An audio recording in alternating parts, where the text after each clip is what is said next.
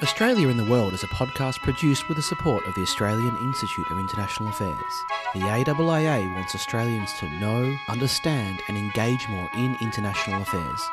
All views expressed are solely those of the speakers themselves. Hi everyone, it's Darren Lim here from the ANU, here with Alan Gingell of the AIIA. Here is part 2 of our conversation with Linda Jacobson.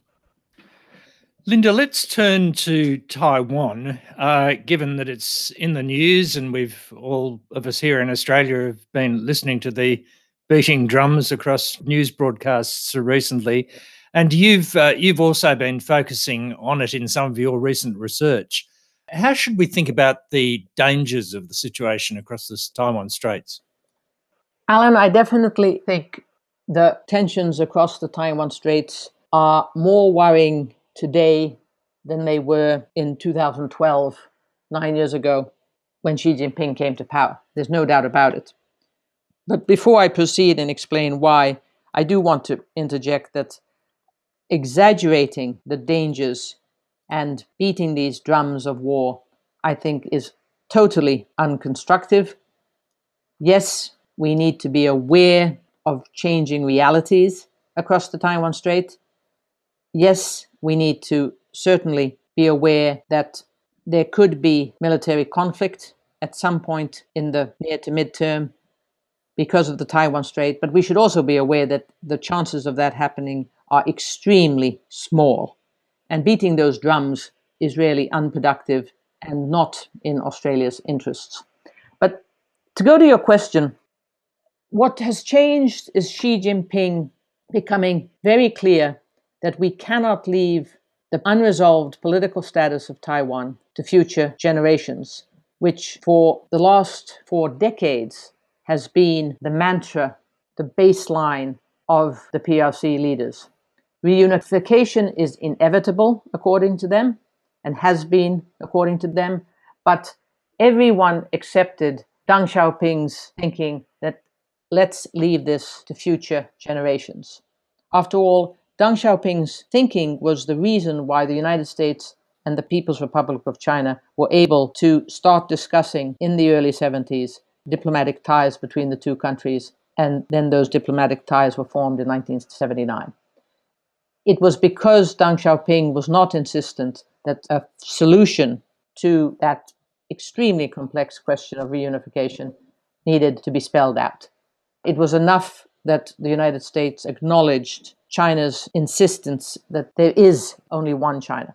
So the fact that Xi Jinping has now come out and said we cannot leave this question of reunification to future generations tells me that he wants to, during his lifetime, go down in history as the man who, at a minimum, started the unification process. And so there is a timetable now. Now, Xi Jinping could be in power for the next 20 years. It's absolutely possible.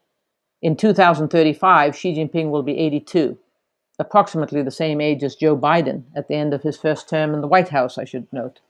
But the fact that there is now a timetable and the fact that the PRC has clearly noted moves by the United States to start treating Taiwan more and more as a quote-unquote normal country, which goes against, in Beijing's eyes, everything that has been agreed upon, that there is only one China, makes me very concerned that at some point Xi Jinping will choose to put so much pressure on Taiwan that he will seek a resolution to force them to the negotiation table to discuss reunification. Now, in that piece that I wrote for China Matters Explores, I put forward a scenario including all means short of war. I do not think Xi Jinping wants to go to war over Taiwan. I don't think he seeks war. He seeks unification. They, in the mainland, say reunification. I will use the word unification. And if he can do that by piecemeal putting pressure on Taiwan until there's chaos in society, until the political backbone of the political leadership breaks and they agree to talks on terms set by Beijing, I should add, he will be able to claim that he started the process of reunification. So that's the danger, that he has given himself a timetable, and at the same time, the United States is in a bipartisan way, which is quite unusual for anything in the United States at the moment, as we all know, more and more in support of small democratic Taiwan being allowed to have more international space, the international space that they crave and which Beijing adamantly refuses to give them. Do you agree that if Taiwan were to formally declare independence, that we would see a military response from China, although, as you say, she may not want war? I'm going to answer that, Alan, in a complicated way.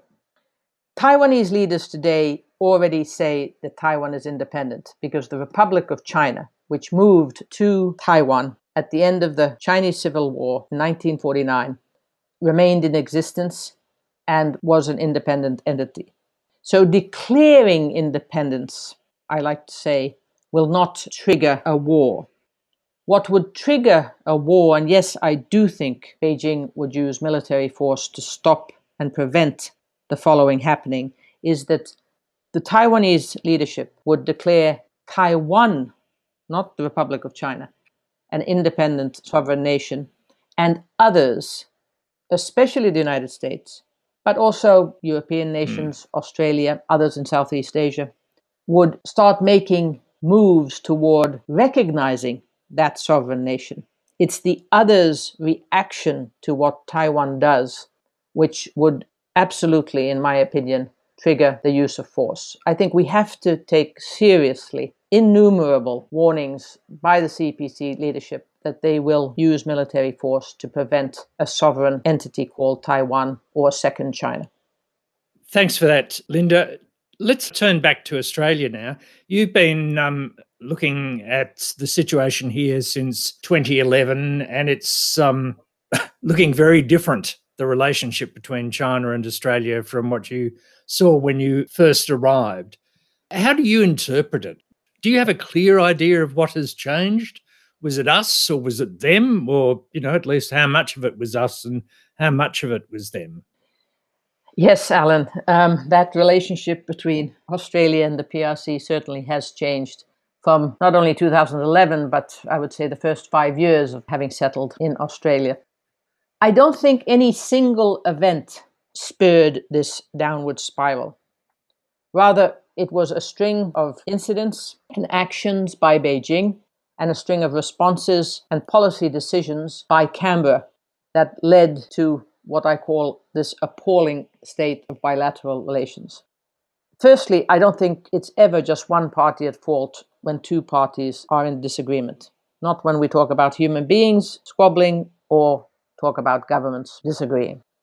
This is one of the reasons I feel it's been so frustrating to hear the continuous comments by Australian ministers and commentators, and at the same time, continuous comments by PRC senior officials and commentators that the poor relations are entirely the fault of the other side. Nonsense. Both sides are responsible for this situation. Certainly, PRC actions led many in Canberra around 2016, 5 years ago, to re-examine the rise of China. I'm thinking about actions such as the PLA dredging artificial islands in the South China Sea and then building military installations on them, despite Xi Jinping's pledge to Obama that Beijing would not militarize the islands. I'm thinking about PRC's hardline policies toward Hong Kong, its repressive policies toward the Uyghurs, Beijing's harsh measures throughout society which aim at stifling freedom of expression and quelling differing views. Many of Beijing's actions chipped away at the image of a peacefully rising power, what Beijing had told the world time and time and again it was planning to be. But I think most of all, if we think about Australia, the perception in public, which was based on numerous Australian media reports and also commentary, that Xi Jinping was overseeing a premeditated campaign via the United Front to undermine Australian democracy. I think this was a defining factor when we think of how Australian political leadership of the day has reacted over the last 5-6 years. I'm thinking of the Sam Dastyari case, a continuous string of media reports about PRC officials or people representing them meddling in some way in Australian society or trying to influence decisions taken within Australia. I'm thinking about media reports about political donations from unclear, murky PRC sources. I'm thinking, for example, of the Wang Xiangmo case. But then on the Australian side, there's been what I have perceived as one clumsy response or public statement after the other. I think most of all, I question the unilateral decision by the foreign minister to call for an international inquiry into the origins of COVID without consulting or agreeing on joint action with other countries. And then the Prime Minister using the words weapons inspector powers to describe what Australia thought was needed to investigate the origins of coronavirus. In Beijing's eyes, could there be a more direct affront on the PRC's sovereignty than to evoke an image of weapons inspectors going into Iraq? As I said earlier in our discussions, the intelligence and security establishment today has the upper hand in setting the agenda when it comes to China. But how did this happen? I think Max Such has done an excellent job in probing this question in his articles in the Australian Financial Review.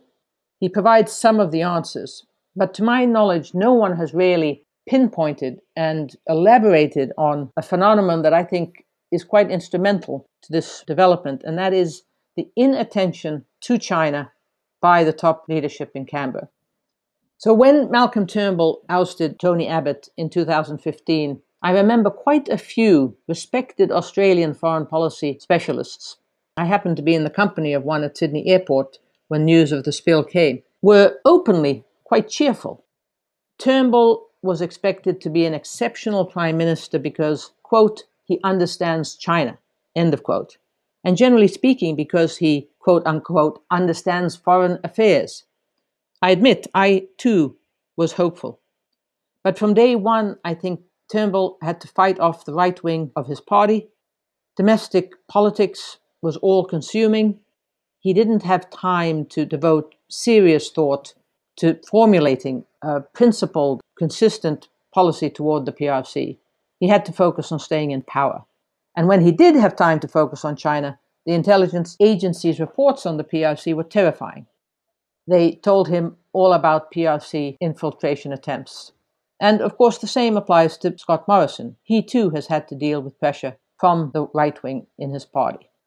So in addition to this inattention by the top leadership to China, I think, generally speaking, the domestic politics in Australia has been a reason that the China relationship has not been given enough serious thought and allowed the intelligence establishment to position itself as the one calling the shots. I had lived in Australia only about 5 years when I had already witnessed the fourth Prime Minister being sworn in. So I think it's rational to ask, how can a stable foreign policy be developed amidst such turbulence? And to go back to one of the points I made when we were talking about the Finland example, I think realism, statecraft, diplomacy have been sorely lacking in Canberra. What happens next, do you think, Linda, in the bilateral relationship? Australia has a self-image of itself as being a sort of a vanguard force standing up against China more clearly than any other Western country. Do you think that's right? Can you see any path forward under current circumstances? The Australian government seems to have made a judgment that this hostile stalemate either doesn't matter or that it's just something that we have to live with. Do you agree with that? Okay, difficult questions. And I hope I can stop perhaps halfway and hear what you and Darren think about those same questions.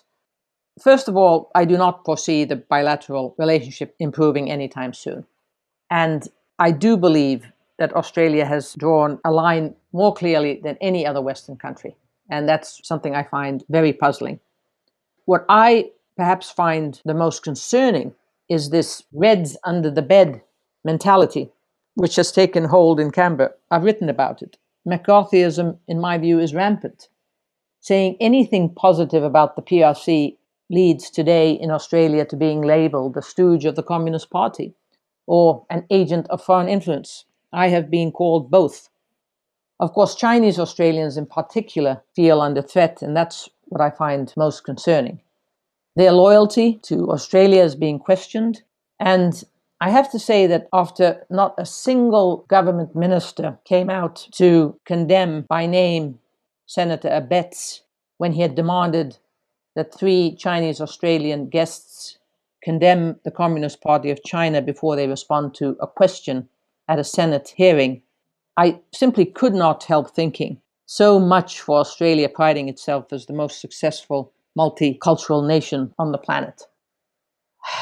And there's another thing that worries me, and that's that I question the government's expectation, perhaps it's even a demand, that everyone toes the line. Today, business executives, to my knowledge, are being told, in the name of Team Australia, that they are not working in the national interest, or worse yet, they do not support Australian values if they disagree with the government's China policy. I find it questionable in a democracy that a government minister goes about trying to squash dissent in this manner. Of course, I also find it questionable that business executives just meekly remain silent.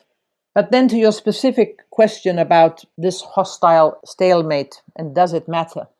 I do think it matters. I think economists could more skillfully than I can explain precisely the economic losses and perhaps the impact on employment which the PRC's ongoing punitive economic measures are having. I know for sure that Australia has certainly suffered a blow to its reputation as a country which is reliable and a good place to invest in. I think the Treasurer's decision to nix the sale of a dairy owned by a Japanese entity to a Chinese entity was just about the last straw. And I'm always reminded by Australian colleagues how important foreign investment has always been for Australian prosperity. But if I think about this as a political analyst, I ask, does Australia really want to become an outlier in the region? As we've talked about in this podcast, every country in Asia is trying hard, is struggling to find the right policy responses to Beijing. In that sense, Australia is not alone and could take some lessons from other countries in the region. And it's going to become increasingly challenging as PRC's power grows. And of course, Taiwan will remain a volatile issue. But no other country goes out of its way to poke Beijing the way Canberra has now done. It could be good for domestic political reasons to assure voters that we're standing up to the PRC, but I think in the mid to long term, this chest beating is going to prove detrimental to Australia's interests. The PRC is the new regional hegemon, and Canberra needs to learn how to deal with it. I wrote 2 years ago in a new China narrative for Australia, for all our likes and dislikes, we have to find a way to have a constructive relationship with the People's Republic of China. I'm well aware that many security establishment people in Canberra took exception to it. Of course, these same people were quiet when John Howard, only late last year in another podcast, said just about the same thing, that finding a way to coexist and even cooperate with China is a vital strategic interest for Australia. I think at some point Southeast Asian countries will not look to Canberra as a credible partner any longer when they need to discuss regional issues that require regional responses. I note that in a recent survey, the majority in 7 of 10 ASEAN countries said that they would choose Beijing if they had to make a choice to align with either Beijing or Washington. I still feel strongly that work should be done, must be done, to forge that constructive relationship with the PRC. One that's in Australia's interest, one which of course is based on a staunch defense of Australian values. And I think one way to start would be to work towards changing, transforming that one-dimensional, ugly narrative of the PRC, which I've mentioned earlier in this podcast. I honestly think we need the good, the bad, and the ugly narrative. And this is, for example, going to be a new focus for China Matters and China Matters work. When before we worked mostly behind closed doors, Now, in this new phase of soured bilateral relations, I think China matters must focus on being part of the public debate. Because at the moment, I don't think politicians dare pursue a constructive relationship with Beijing. They're afraid to say anything positive about the PRC, such as the vehement anti-PRC sentiment in Canberra, but also among voters. Being constructive about China at the moment is not going to win any elections. So we need to have many kinds of views about China as part of the public debate. I think it's now my turn to ask you, Alan, and you, Darren, how do you see the bilateral relationship moving forward? Where do I begin? What I didn't hear from you, Linda, and I'll give you a chance to respond, was quibbles with concrete policy settings. And there was a fascinating piece just published a couple of days ago in the Lowy Interpreter by Elliot Zagman, which sort of posits the idea that New Zealand and Australia offer a sort of a political science experiment where the substantive policy positions on bilateral issues are similar, but the tone has been very different. And the question is, does tone matter? Will tone help New Zealand achieve its interests more than Australia can with the tone that we have taken? And I think that, for me, is the question, like, what could we do, putting to one side the politics of it, but what could we do that would be acceptable? I guess you have to bring politics in at that point, in terms of a concrete policy changes that could begin a cycle, a positive, a virtuous cycle that would, for example, even get our ministers talking again, because we don't even have that. And I think the criticism that is levied, or the response to the criticism that is levied from those who are comfortable with the government's position right now is, tell us what we should do and tell us things that we could do that wouldn't compromise our values or in concrete ways compromise our national security. And then we can have a conversation. And they at least don't hear what those ideas are. What do I think? I think that I agree with the argument that the messaging has been ill-disciplined. I agree with the argument that there are political segments, especially on the right and within the media and probably within government, that are locked in and are making it politically very difficult for the government to change in a major way. But I sort of draw analogies to the issue of climate change. And we had Howard Bamsey on the podcast late last year, and he just expressed bewilderment at how Australian policy could get to a position where it is right now and how that makes us look internationally. And I asked him, well, what does it take to change? And his answer, in part, was leadership, and in part it was the influence of other larger countries. And I think on China, it's going to be a combination of the two, that we're going to take our cues from the United States in particular. And in fact, it might be that climate change is the pathway to that if you see a radical change in Australia's climate change policy, or even a substantive one, not a radical one, that will be accompanied by similar kind of accords between the United States and China, and that might actually be the basis for opening up larger conversations. But that we are not going to do this on our own, and it doesn't look like China is willing to budge, so it's going to need to be some circuit breaker that comes, I think, from taking cues from the United States. But I'll also say one more thing, which is that I think all countries at the moment, certainly in the West, their China policy is in a state of disequilibrium. It's true that we are out front, and that there is a very reasonable argument that we have gone too far. But I think you're also seeing the trend of countries in Europe and the United States and Japan in particular, India certainly, moving in our direction. And so it's going to be very hard for Australian policymakers to come back in the other direction, because that way our trend would be actually bucking that of all of our closest friends. And so until we see a settled equilibrium of sorts in Europe, I mean, I'm noting that the European Parliament this week is apparently going to formally pass a resolution to suspend the Comprehensive Agreement on Investment, the CAI agreement. You know, we're seeing obviously the Biden administration taking a similar line to the Trump administration. Until we see those countries settle on their positions, there just isn't an incentive or even a clear pathway to Australia actually changing course. I would certainly prefer we didn't go even further and that we at least had a standstill. But as a political analyst, I just don't see those mechanisms. And so climate change and then possibly the leadership from the United States and Europe is going to be what gets us there. Okay, Alan, your turn. I agree with almost everything that you said, Darren. Just a couple of points. I think tone does matter, and if there are people who are saying that it's an irrelevant addition, they don't understand really how diplomacy works. I don't see any easy way out of where we are now. My worry is that because there is no easy way out, Australia is itself going to become more and more marginalised in the months ahead. We're just going to become irrelevant to the main debate and the main discussions going on. I think, as you say, it will take changes in the US-China relationship to see a break. Okay, maybe it's my turn to react to your comments. I'm in full agreement with Alan, Darren. The tone really does matter, but so does substance.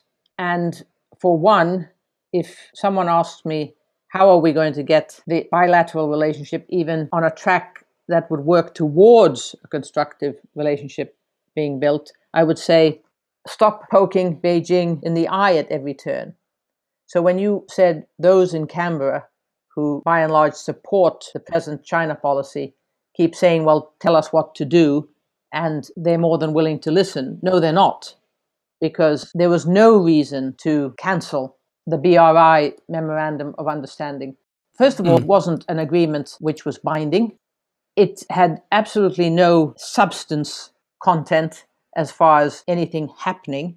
It was purely a way to slap Beijing in the face. So that just in itself, for example, could have been left undone. So I don't think it's completely genuine to say, just tell us what to do and we'll do it, that we want a better relationship, because also by not doing things, that's an action in itself. As for what you said, Darren, about other countries, I think it's very important that whatever Australia does, it should consult others in the region. It should listen to others in the region. It should try and find a pathway forward, listening to advice from others in the region. But that's tricky. As I said, everyone is grappling with this same problem. But I think Alan just hit the nail on the head to what I was trying to say when I previously hopefully said, does Australia want to become irrelevant in the region? It's this word marginalized, which I was looking for. I think Australia really runs the risk of becoming, in many senses, irrelevant if it continues on this path. No one is going to want Australia as a partner if that is an added detrimental factor in dealing with Beijing. It's just a fact of life. And I think it's an illusion that others, including the United States, despite the positive rhetoric of support for Australia in this very difficult time by Washington, that they're concretely going to in any way adjust or compromise their own national interest for the sake of Australia. This is something that I think is not paid enough attention to. The United States is not going to stop selling X commodity to China and letting American businesses earn money because of a punishment that Beijing has meted out to Australia. The world doesn't work that way. End of story. Also, you mentioned Europe. So I do want to say a few words about that. It's a very interesting time to watch how various European nations and then the EU as a body at the moment is grappling with China. I think one of the real mistakes that Beijing made over the last few months was going after European politicians and even a think tank. It happens to be a think tank in Germany, which is looked upon as pretty pro-engagement, all in all. So certainly you're right, within the EU body, there is a lot of pushback now, and the decision not to ratify the investment treaty is one of them. But a very interesting dynamic is taking place between Germany and France. Now, the UK is out there on its own, so it's no longer the Troika. Germany and France are not willing to join Biden in a substantial pushback against China. They still believe in engagement.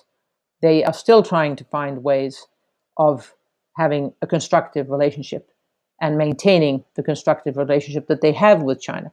So obviously things can change rapidly when we see who replaces Merkel on that front. But the EU is not unified. China is very skillful in playing divide and conquer, but certainly Merkel and Macron continue to believe that engagement is an important facet of their relationship with China. And that too should be thought about in Canberra. I asked this question to Frances Adamson when she was on the podcast some time ago. Do you think Beijing has made its mind up about Australia fully? I mean, even if we toned things down and created at least a more supportive atmosphere, sort of long term, are we always going to be in a bucket with the United States or even further on a spectrum?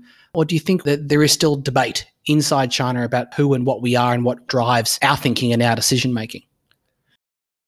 Firstly, I don't think anything is forever. And if I've learned one thing as a China watcher over the last 30 plus years, it's very difficult to predict. And something I alluded to when we discussed concerns about safety in China today, and I said something has to give. That repressive nature cannot go on forever. So too can this hostile state of affairs between Australia and China cannot go on forever. There will be a circuit breaker. It'll be a moment when China realizes that it needs Australia for something that's in China's national interest. And as long as at that point in time Australia has stretched out its hand or signaled that it's going to stop, like I call it, poking Beijing intentionally in the eye, I think there will be a new era of Australia-China relations. Nothing, like I said, is forever. All right. Well, I've just got one more question, and this is sort of to zoom out beyond the Australian debate. I mean, we've been talking just now about what Australia can do, but then there is the question of how we can influence China and how the West more broadly can shape China's choices. And when I sort of read the debate as a theorist and as an analyst, I sort of see it, if I'm trying to simplify it, you can kind of simplify it or collapse it down into two camps. And the first camp talks about the irreconcilable interests between the West and China, and they focus on China's hyper-nationalist, authoritarian, Leninist political model. And so their argument is that the most effective mechanism of influence is going to be based upon a deterrence logic, whether this is on Taiwan or human rights, technology and the issue of decoupling, that deterrence is the way we should think about it. And the second camp argues that deterrence is most likely to be unnecessarily provocative. It really does increase the risk of a devastating war, and that the broad approach needs to be to keep talking, to keep trading, to keep engaging, especially on issues of shared global interest like climate change. And I think that underneath that is a logic that we're trying to bind and align China's interests sufficiently with those of the West to ensure that the notion of fighting a war becomes unthinkable for both sides. And now, of course, these are simplifications, and you can, of course, find nuanced positions within both camps. And I would hope that no government, views China relations solely through the lens of deterrence or through engagement. But let me ask the question this way, for our listeners and especially for students who are, we hope are still looking to devote their careers and their professional lives to China and are coming to this debate fresh. What should be their starting point for thinking about how to influence China and how to shape its choices? How useful is it even to think about my simplification, my binary of engagement versus deterrence? And or broadly, what kind of policies are likely to be effective in the short to medium term? That's a big, big question. Obviously, engagement and deterrence are both needed. We have to find a balance between them. I'm openly a pro-engagement advocate. If you don't discuss with your counterpart, how can you possibly hope to have an impact on your counterpart's thinking and possibly shape their policy choices? You have to first understand what the PRC wants. What are its goals? Why is it behaving like it is behaving before you start crafting policies which protect and promote your interests? I think especially a small and medium-sized country has to do that when dealing with a great power. Naturally, acute knowledge of history is important, especially as, and it's not just a cliche, Chinese are very history conscious. I again go back to the need for Australia to create more opportunities than at present for young Australians to study Mandarin, but also to work in the PRC. not necessarily in the realm of foreign policy making. Work in the PRC, live there as adults, will give them a sense of the PRC in a way that otherwise not possible. And lastly, I can't emphasize enough that when you do have an understanding of what China wants, it makes sense to work with others to discuss these approaches. For example, Australia should discuss with Indonesia, much more than I've understood happens, how they interpret China. How do they interpret PRC's intentions, their strategic intentions? I've even gone as far as to suggest that a working group be formed between Indonesian and Australian senior officials, a China working group, because we need to know what our closest neighbor is thinking, how they're dealing with the pressures. We shouldn't think that this is an Australian problem. It's a regional challenge. But much too little time and energy is devoted to China, I think, when thinking about the key other relationships in the region. Australia has a lot to learn. I think small and medium-sized countries need to work much more closely together. But importantly, and maybe these will be my last words on this podcast, let's see if you still ask me something, Darren, they need to work with the PRC. Well, Linda, we've been here for a couple of hours now, and for those of our listeners who have stuck with us across this double episode, thank you. It's been a fascinating conversation, and it just reminds me that on such a complex and critical issue, 2 hours is nowhere near enough. We could have gone on for 10 easily and still not gotten to some of the heart of these issues.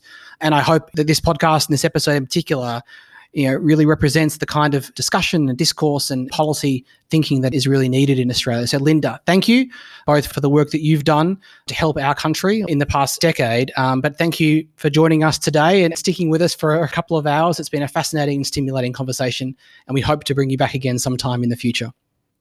Thank you, Darren. Thank you, Alan. I've really enjoyed preparing for this and really enjoyed the podcast today. Well, that's all for today's episode of Australia in the World. As always, we want to thank AIIA intern Dominic Yap for her help with research and audio editing, and Rory Stenning for composing our theme music. Thank you, and talk to you again soon.